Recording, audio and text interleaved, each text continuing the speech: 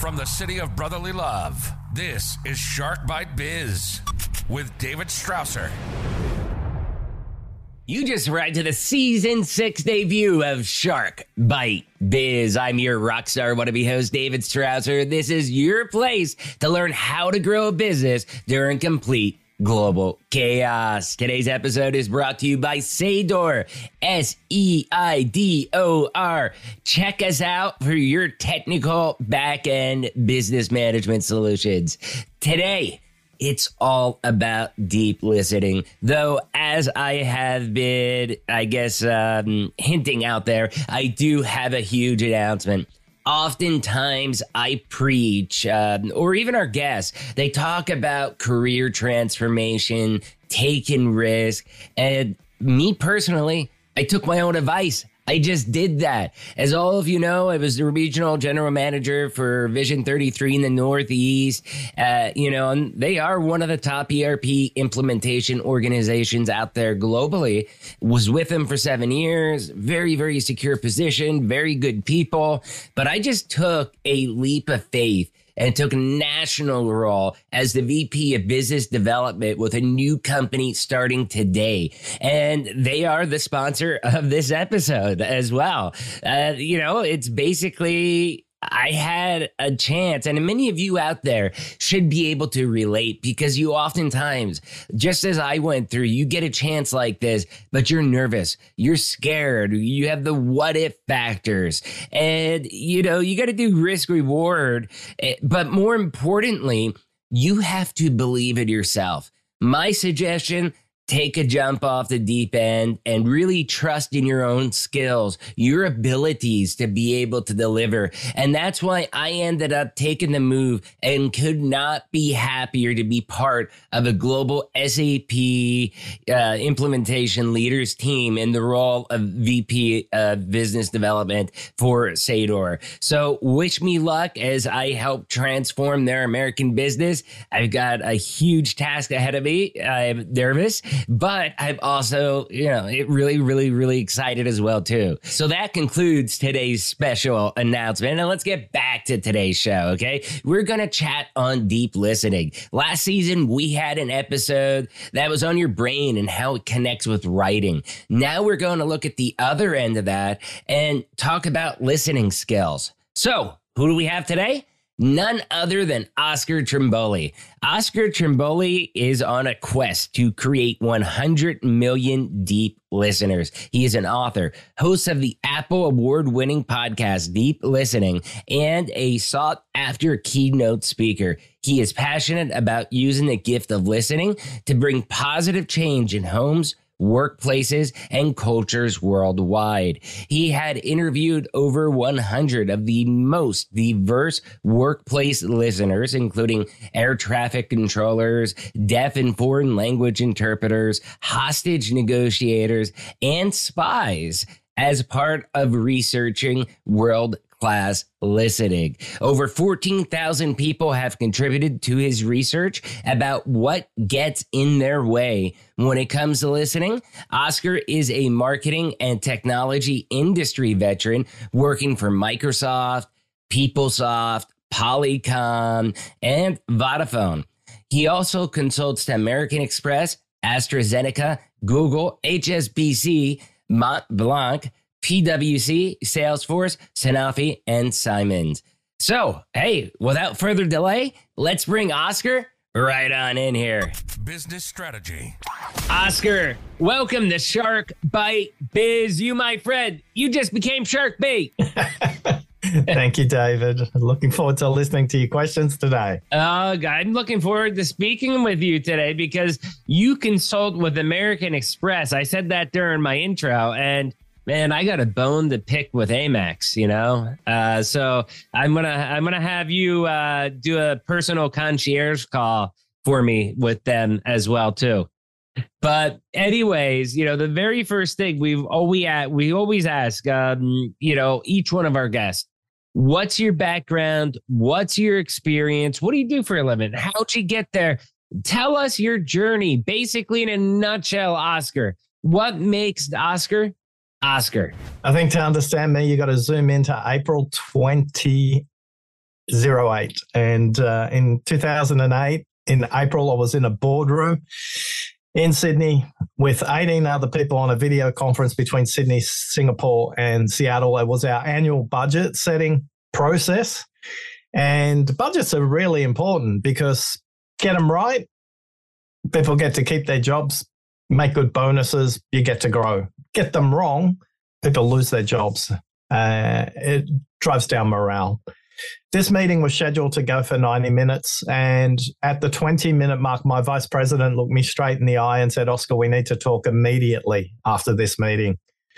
Now, I don't know about you, David, but when somebody says that to you, all I was thinking is how many weeks of salary have I got left in my bank account? I get that feeling every time HR sends me an unscheduled message in Microsoft Teams. I'm thinking, okay, what did I do? Who did I talk to? What did I do? Who did I talk to? So I know exactly what you're talking about. Well, surprisingly, this meeting that was famous for going anywhere up to 3 hours, the annual budget setting meeting, it finished at the 70-minute mark. It finished actually early. And Tracy asked me to close the door when everybody left. And as I walked back, she said to me, you have no idea what you did at the 20-minute mark, do you? And I thought, great, I'm getting fired and I got no idea what I did to get fired. And as I sat down next to her, she said, if you could code the way you listen, you could change the world. And as profound as that was from Tracy, the only thing going through my head, David, was, woohoo, I hadn't been fired.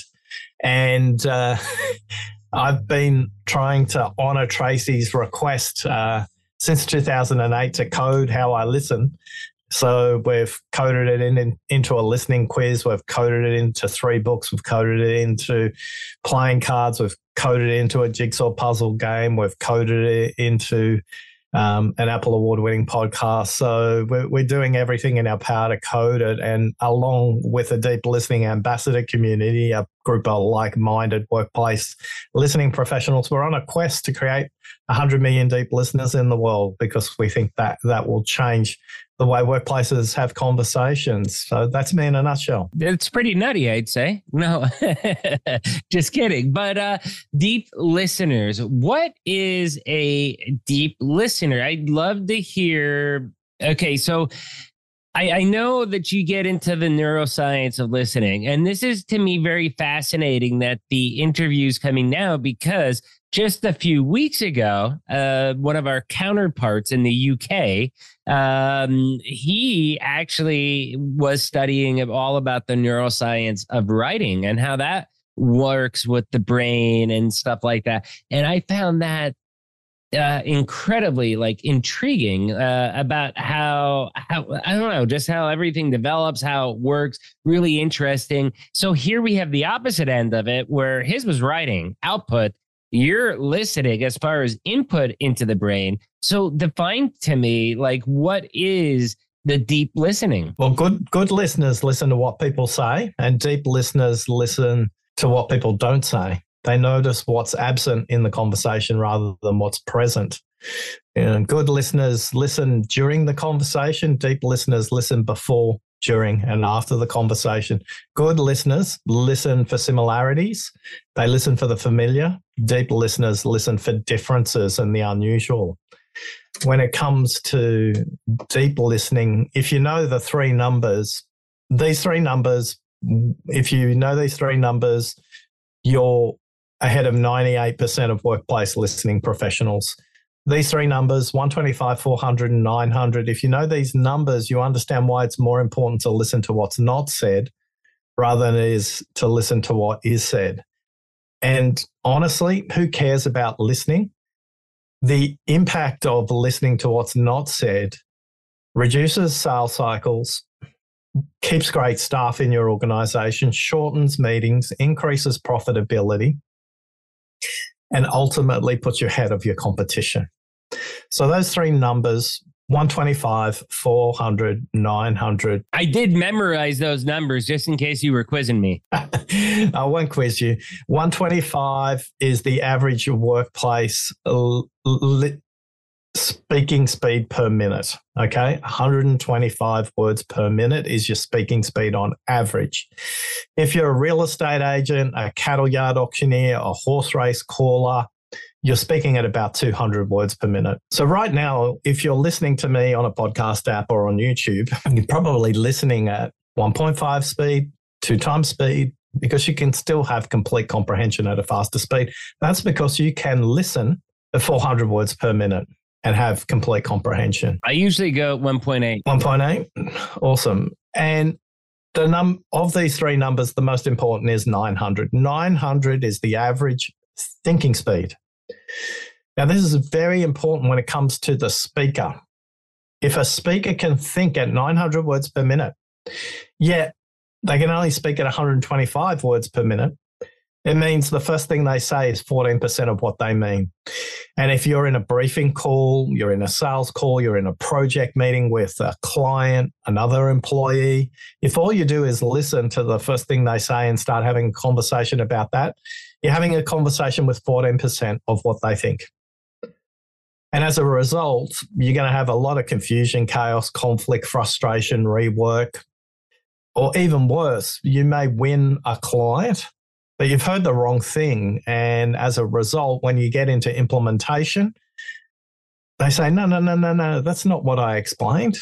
And all of a sudden you've got yourself an unprofitable project. I'm sure that's never happened to you, David. That's happened a lot in our industry. And, we were talking before we started recording, Oscar has similarity in the ERP space like I do. And there's plenty of times where I'll be on a call with one of my sales reps and, we hear the customer say X, Y, and Z, and my sales rep be like, oh, great. So he's going to talk to the DPS to get a quote, our pro services team. And they'll be like, yeah, we need a quote on A, B, and C. And I'm like, no. Customer said they just need X, Y, and Z. No. They need A, B, and C. It's like, no, trust me, just do it. Because I like to think I'm a little bit more intuitive in the listening. Now, sometimes if I'm just brought in to the game late, I could be a little wrong. Okay. But if I'm there from the beginning, I usually get it right because I'm listening to what not only when you get into tech sales, it's hard because there's really two categories. There's sophisticated and unsophisticated customers. And unsophisticated doesn't mean they're dumb or anything like that. It just means this is the first time that they've gone through a buying process of something like this so complex, and they may not be able to express the right words for the pain points that they're feeling. And that's where I'm experienced enough to where I can kind of get the cues of what they mean. Does that make sense? It does. And although that relies on you and your sellers to be rock stars, I mentioned earlier on that listening happens before, during, and after a conversation. One of the things you can do to assist the unsophisticated buyer, somebody who hasn't gone through the procurement process, is provide them with checklists, provide them with a white paper, the top 10 things you need to consider when selecting a system. When you send that to them in advance, they can start to think about things in a way they won't in that instant when you're talking to them in that moment. And if you can educate your buyer before you get in the room, you're going to be able to differentiate yourself from anybody else who's selling against you in that sense. So one of the things I would encourage you to do, don't leave it to chance. Give them some material a week in advance of the meeting, not a day or an hour before, just so they can reflect on that. Quite often, one of the big questions for unsophisticated buyers is you don't understand the backstory. You don't understand the buying landscape. You don't understand the process of procurement. I think good sellers beat the competition and great sellers help the customer get a business case over the line. I think they're very different selling approaches. One is helping the customer succeed through implementation, and the other one is just beating the competition.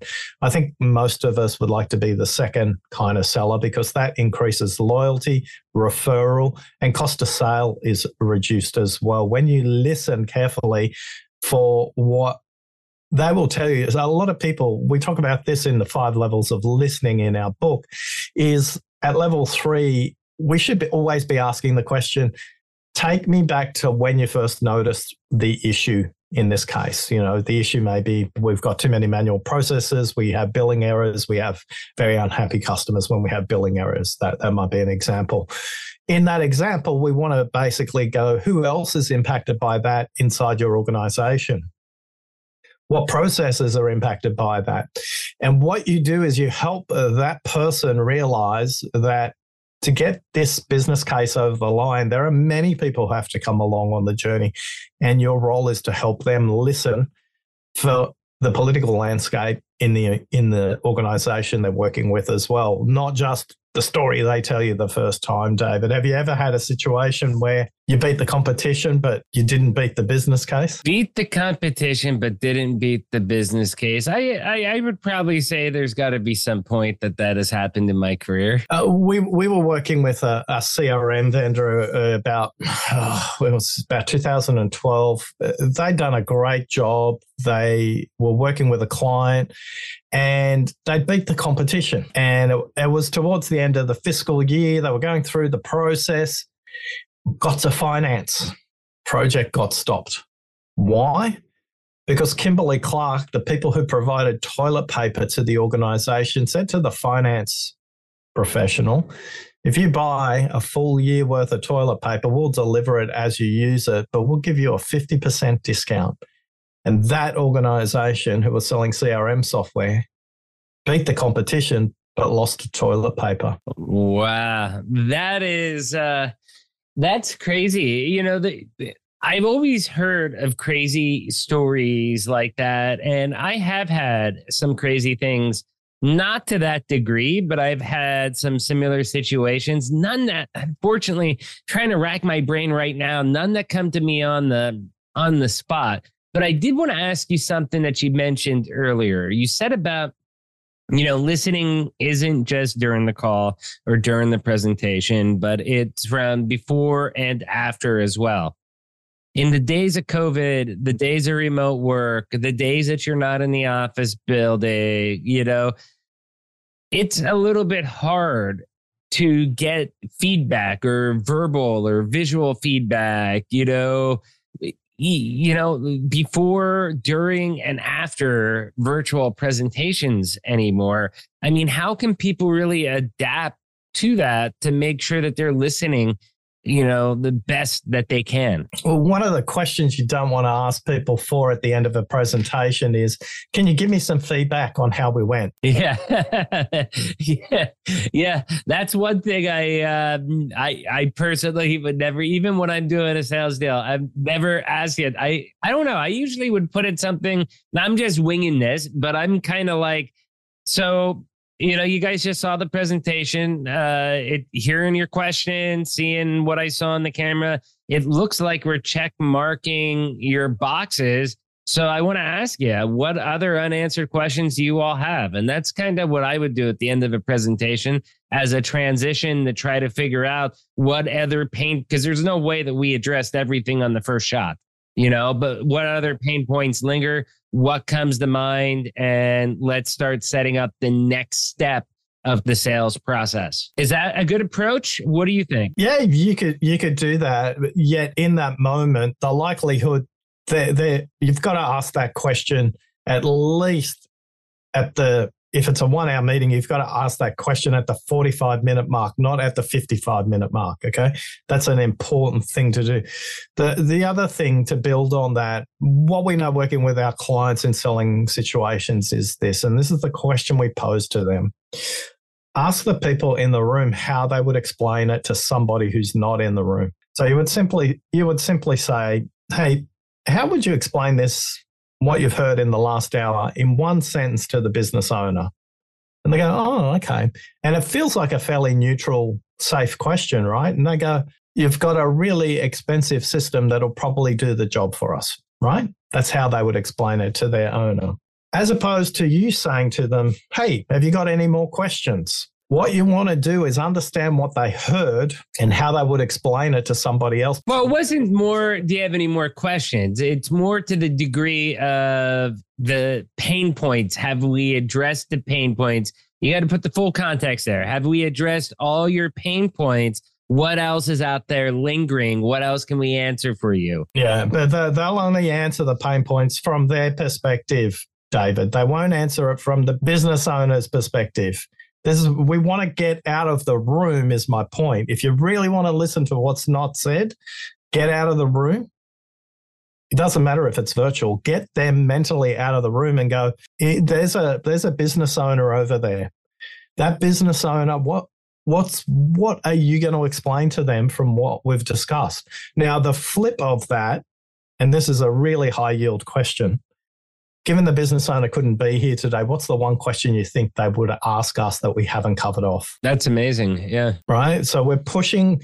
It's fascinating for the people in the room, but they're not the buyers in the context we're talking about. We need them to expose a little bit more so we can help them be successful. A lot of people will answer questions that you ask them always from their perspective. Push them up, get them at level 3, get them out of their context and start to drive the business case rather than the technical outcome, did we do this? Did we do that? Are we missing anything functionally? Which you'll typically get answered in those very first couple of conversations, David. For the most part, okay, again, we'll just go back to tech because everybody that's an avid viewer of my show knows what ERP is by now. And roughly, whether I'm selling Microsoft, SAP, or selling Oracle NetSuite, they all pretty much do the same thing. The difference is maybe SAP does this a little better and maybe NetSuite does that a little better. Maybe Microsoft, I don't know, does what Microsoft does better. But they all more or less do the same thing, just in their own way. Very few things really differentiate the product, but the few things that do differentiate the product could be, what actually gets your deal sold because it happens to be a pain point for that client. Yeah. And again, make sure you're asking that question broadly, whether that's before the meeting through your checklist of questions or your white paper. And then after the meeting or towards the end of the meeting, make sure they explain to you what they've heard, because a lot of times as they're trying to process it, remember the speed at which they can process it is 900 words per minute. Now, in collaborative, creative, resource-constrained environments, which probably are the ones you're operating in, they could be thinking up to 1,600 words per minute. The average is 900. The likelihood that what they say the first time at the end of that meeting and is exactly what they mean, 14%. If you're in an environment where they're 1,600 words per minute, 5%. The likelihood they can express what they want to express at the end of your meeting, pretty low, as opposed to ask those questions well after the meeting, a day later, 2 days later. But signal at the end of the meeting that you are going to ask those questions. Yeah, no, I think that's totally fine. And that's honestly usually what happens. No, David, I think you addressed all our pain points and we're pretty happy with what we saw. We'll let you know if anybody comes up with any questions. And 2 days later, I have a list of 15 questions to answer. But it's all good. It's part of the process. We're used to that by now. One of the questions that I wanted to ask you, and again, I wanted to ask it because when I saw the N word being neuroscience, to be clear, when I saw that N word in your stuff, it really triggered me with the neuroscience because I had a whole episode on the neuroscience of writing, like I said earlier. I want to learn a little bit. We can go high level. I don't want to go super deep, but you've explained it to some degrees, but like what part of the brain, for example, is active for listening? Where does that get received at? So just behind the skull here is the prefrontal cortex. And this is where we use working memory to process our conversational listening, just behind the skull. Now, working memory is finite. A lot of people say, hey, Oscar, I can multitask and listen. Yes, this is true. If you're doing routine tasks like gardening, maybe chopping vegetables, maybe driving an automobile. If you're doing routine tasks, you can listen to music as an example. Sure, no problem. But when I interviewed 2 neuroscientists who have written books on attention, specifically on the topic of listening, they said if you're in a conversation with another human that requires some level of unpredictability, and we've just talked about it with the presentation you talked about.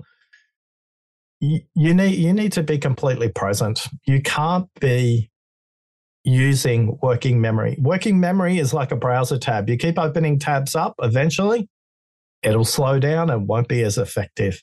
So before you get into a conversation, one of the things Professor Stefan van der Sterkel from Utrecht University has written a couple of books on attention.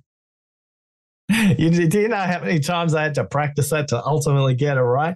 Now, with Stefan, he said something fascinating. He said, if you're talking to a human, Oscar, when it comes to listening, because you're using working memory, you can task switch on working memory, but you won't do either function effectively. So he said, when it comes to listening, my advice is simply that: listen. Be present in the moment. You know, one of my mentors has always told me that, don't know if you're religious or not, but I don't think it's really religious per se. I just religious because it uses the name God. But she said that her mother always taught her that God made us with 2 ears and 1 mouth, and we're supposed to use them proportionately. And that was always her key, and her mother teaching her that you should listen, 2/3 of the time and be speaking 1/3 of the time. Yeah. And there are Bible passages on be slow to speak and quick to listen as well. Is there really? I did not know that. So maybe there was a religious tie-in. I just wasn't aware, but she was telling me, she comes from apparently like a non-secular house. So that's why I was kind of surprised that that ties in. But give me your opinion on that. The proportions are roughly right. They're slightly out. When you just went through the neuroscience there, you got 1-9 as a ratio, 1-4 as a ratio. I would say if you want to listen well, 2 ears and 1 mouth, use them in that proportion. If you want to listen better, if you want to have shorter sales cycles, more happy customers, more employees that stay with you, you'll probably increase that ratio to 3 times or 4 times. Because one of the things we know from our research with 22,000 listeners that we've researched and 1,410 that we track, we've been tracking them for 4 years now. The number one thing they say they get back in their day is time. Their meetings are shorter, and the meetings that they do have are higher quality. So one question it's funny, you mentioned the demonstration scenario. I was working with a client about 4 months ago, and they went through this whole demo and everything like that. And at the 50-minute mark in the meeting, they said, is there anything else? And they said, well, actually, you covered everything off in the first 10 minutes, but they just kept talking. So one of the things I would recommend if you want to shorten your meetings and yet make it useful for the client is ask this question. If you want to make a meeting shorter for an employee and useful for them, ask this question. If you want to make a meeting shorter for an employer, ask this question. At the beginning of every conversation, just ask. Ideally, do it before you meet, but in the moment. This has got nothing to do with the agenda or the outcome of the meeting. What would make this a great conversation? Yeah, I've heard that. I've heard that a few times. And I've never tried it, but I've only heard it in passing. I've never heard it from like an expert like you telling me like, hey, do this will make a difference. And now that I have, I'm going to try it before this episode actually airs. So before you do, it's a 1-2 punch. You don't ask that question standalone. When you ask that question, they'll say to you, David, this will make it a great conversation for me. Now, David, one of the things we know from our research, 28% of people ask the opposite question back to the host. So most people are really selfish. They'll never ask you what's going to be a good conversation for you. How do you shorten the meeting? Using that as a listening compass through the rest of the conversation. Imagine it's a 1-hour meeting. I don't recommend 1-hour meetings, by the way. I recommend 50-minute meetings or 20-minute meetings. I'll talk about that shortly as well. If it's a 1 hour meeting, at the 15-minute mark, at the 30-minute mark, and at the 45-minute mark, ask this question. David, when we started today, you said this will make it a good conversation, and you repeat what they said. How are we going? They go, oh, wow, he remembered and he's listening. Now, what happens, our clients say to us is two things will happen. Thanks, David. We're at the 15-minute mark in the meeting. Thanks, David. I've literally covered off everything I want to cover off today. Thanks. That's all I need. Awesome. 1 hour meeting just became a 15-minute meeting. Or they go at the 15-minute mark, thanks, David. Covered off everything. Thank you very much. One thing we haven't covered off, though, and it's really important to me, blah, blah, blah, blah, blah. Got nothing to do with the agenda, got nothing to do with the outcome, but because you took the time to check, your trust level just went up, and they're going to give you a bigger problem to start to think about as well, which translates to higher value commercially and a bigger opportunity. Yeah, no, that definitely sounds great. However, my question for you, and I'm asking this again, because a lot of people that watch this show, they may be thinking exactly what I'm thinking. Like, hey, what you said sounds good. If we're doing our normal check-in type calls, like, okay, yeah, we can just do a 15, 20-minute call, which, like, for example, my initial call, I'm always like, hey, can we just jump on for a quick 20-minute call for me to go through some things real quick and make sure we're a match? And it usually, works out pretty good. But when you're going through a demonstration of the software, I mean, that's something that, typically you're talking an hour on the low end to 4 or 5 hours on a high end. And it could be multiple days, like 3 6-hour days worth of demos with different groups of people. So are you saying, would that be like the exception to the rule? No, you still ask the question. You work within the constraints of the context you're in. But what it gives them is permission to tell you something that's not in the structure of the demo. So they might say to you, look, it's really important that we go through this demo today, but I want to let you know we've just been notified that our organization will be acquired. You still going to do the demo, or are you going to change the way you do the demo? Yeah, it would definitely change. It would not necessarily kill the deal, but it may change a deal depending on what the terms of the buyout is. We've had that happen a few times. There was one of our customers that, for example, very, very famous customer, known worldwide, but they did bankruptcy in the US. The sales rep actually did not want to engage with them. I'm not calling them. They just did bankruptcy, and it's like, no, they just did bankruptcy. Okay. Now they got a clear slate. Call them, we'll be the first person they owe money to. But it was actually for their Central, South American, Asian parts of the business, which are extremely, it was extremely profitable for them pre-COVID. I don't know how it is during COVID right now, but pre-COVID, it was extremely profitable and they were not in bankruptcy in those areas. And we ended up getting the deal. It was one of the largest ones that we got for the small business SAP Business One platform. It was an amazing sale, but again, sales rep not even wanting to try just because they filed for bankruptcy. That drives me bonkers. He should have got zero commission on that. My point is really simple. Don't leave it to chance. Have a process. Ask that question at the beginning of the meeting. Have the discipline to do it.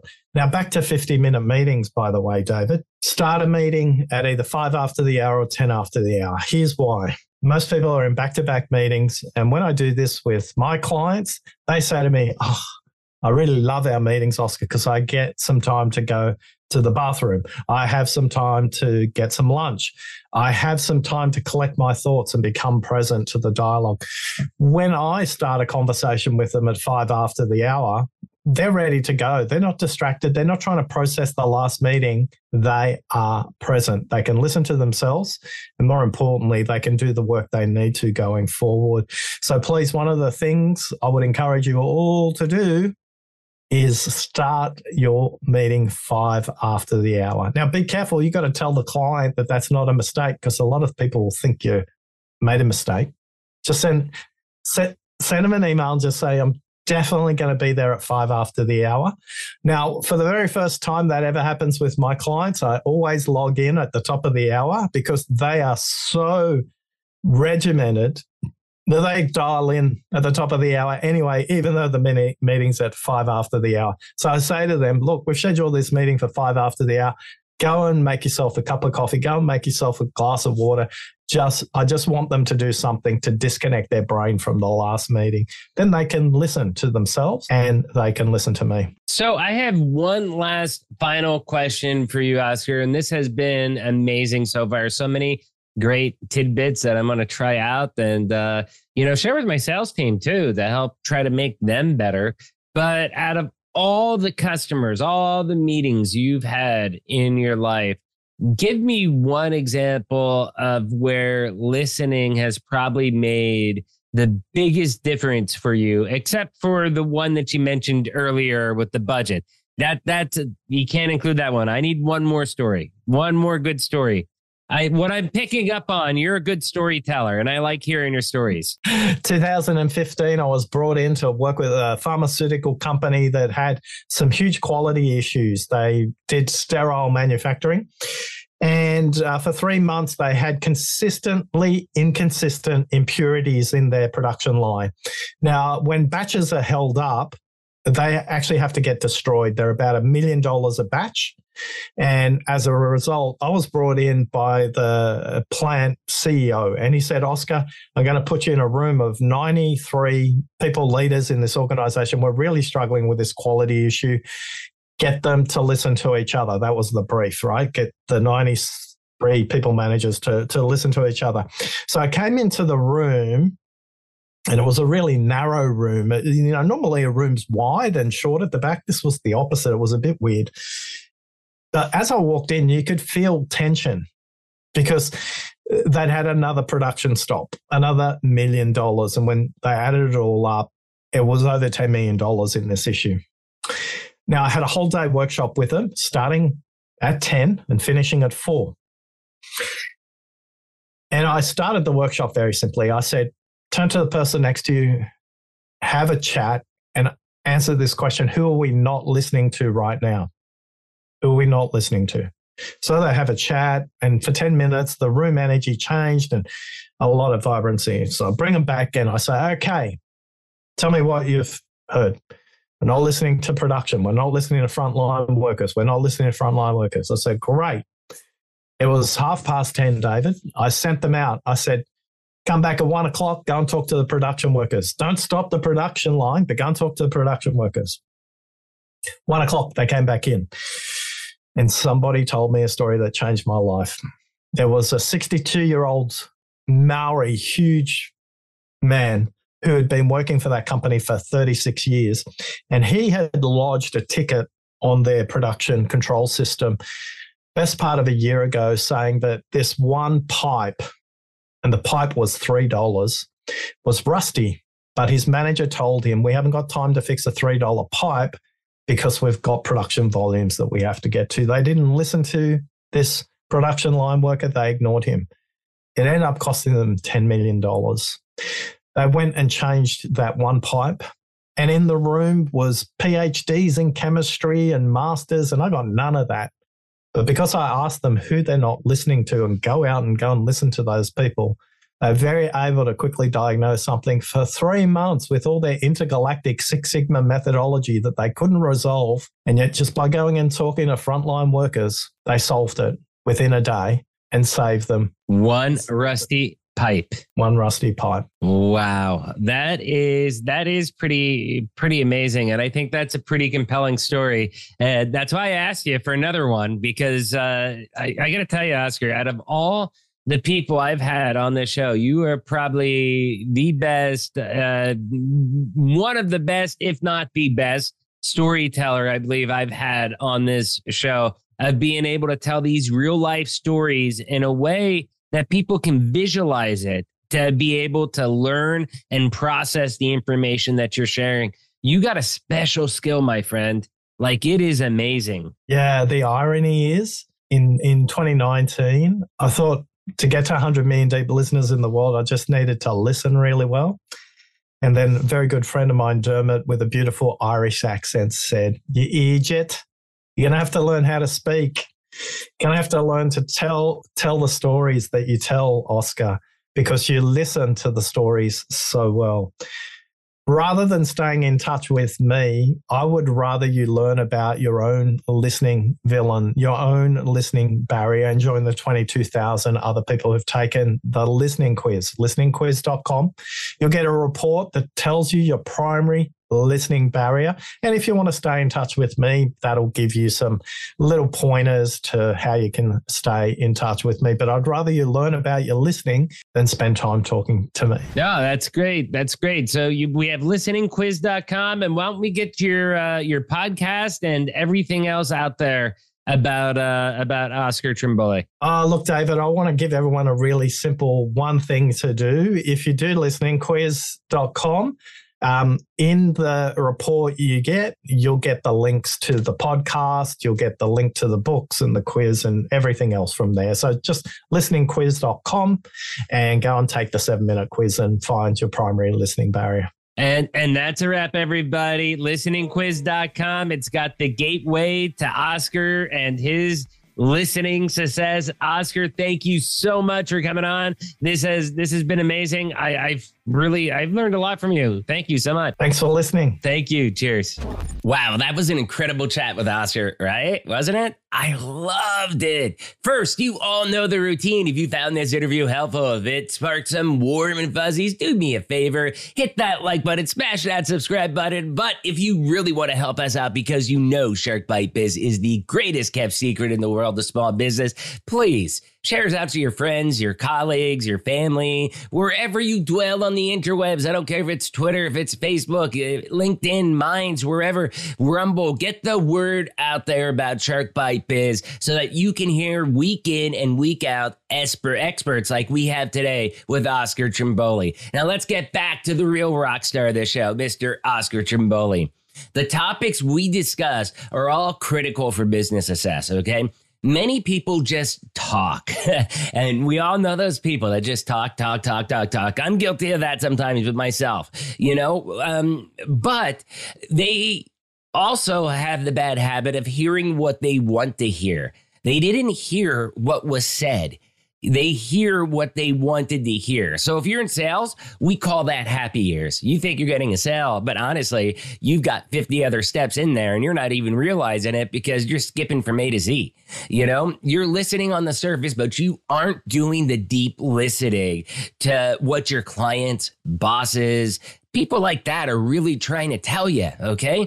The neuroscience behind listening, I find fascinating. Like I said earlier, it's similar to what we learned about the science behind writing. It comes down to one of the only ways to truly grow is by listening, okay? Listen for feedback on areas you can grow on. Listen to feedback on how to sell more deals, delivering to the customer what the customer is really saying, what they are really wanting. You need to listen, and that's what I love what Oscar's doing with his deep listening program. Awesome stuff, Oscar. I know you are an extremely busy man. Thank you so much for coming on and sharing about the mission that you're doing and trying to get 100 million deep listeners. Please check out his website, oscartrimboli.com.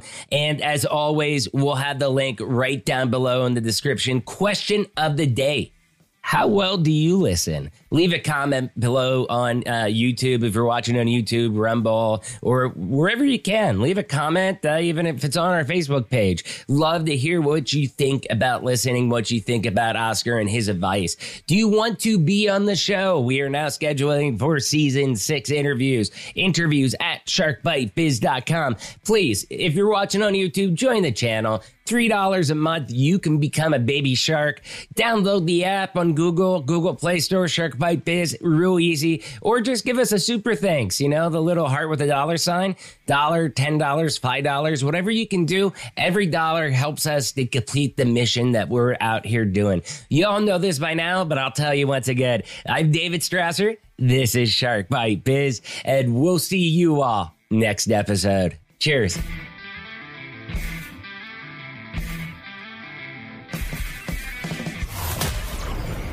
Thank you for listening to Shark Bite Biz.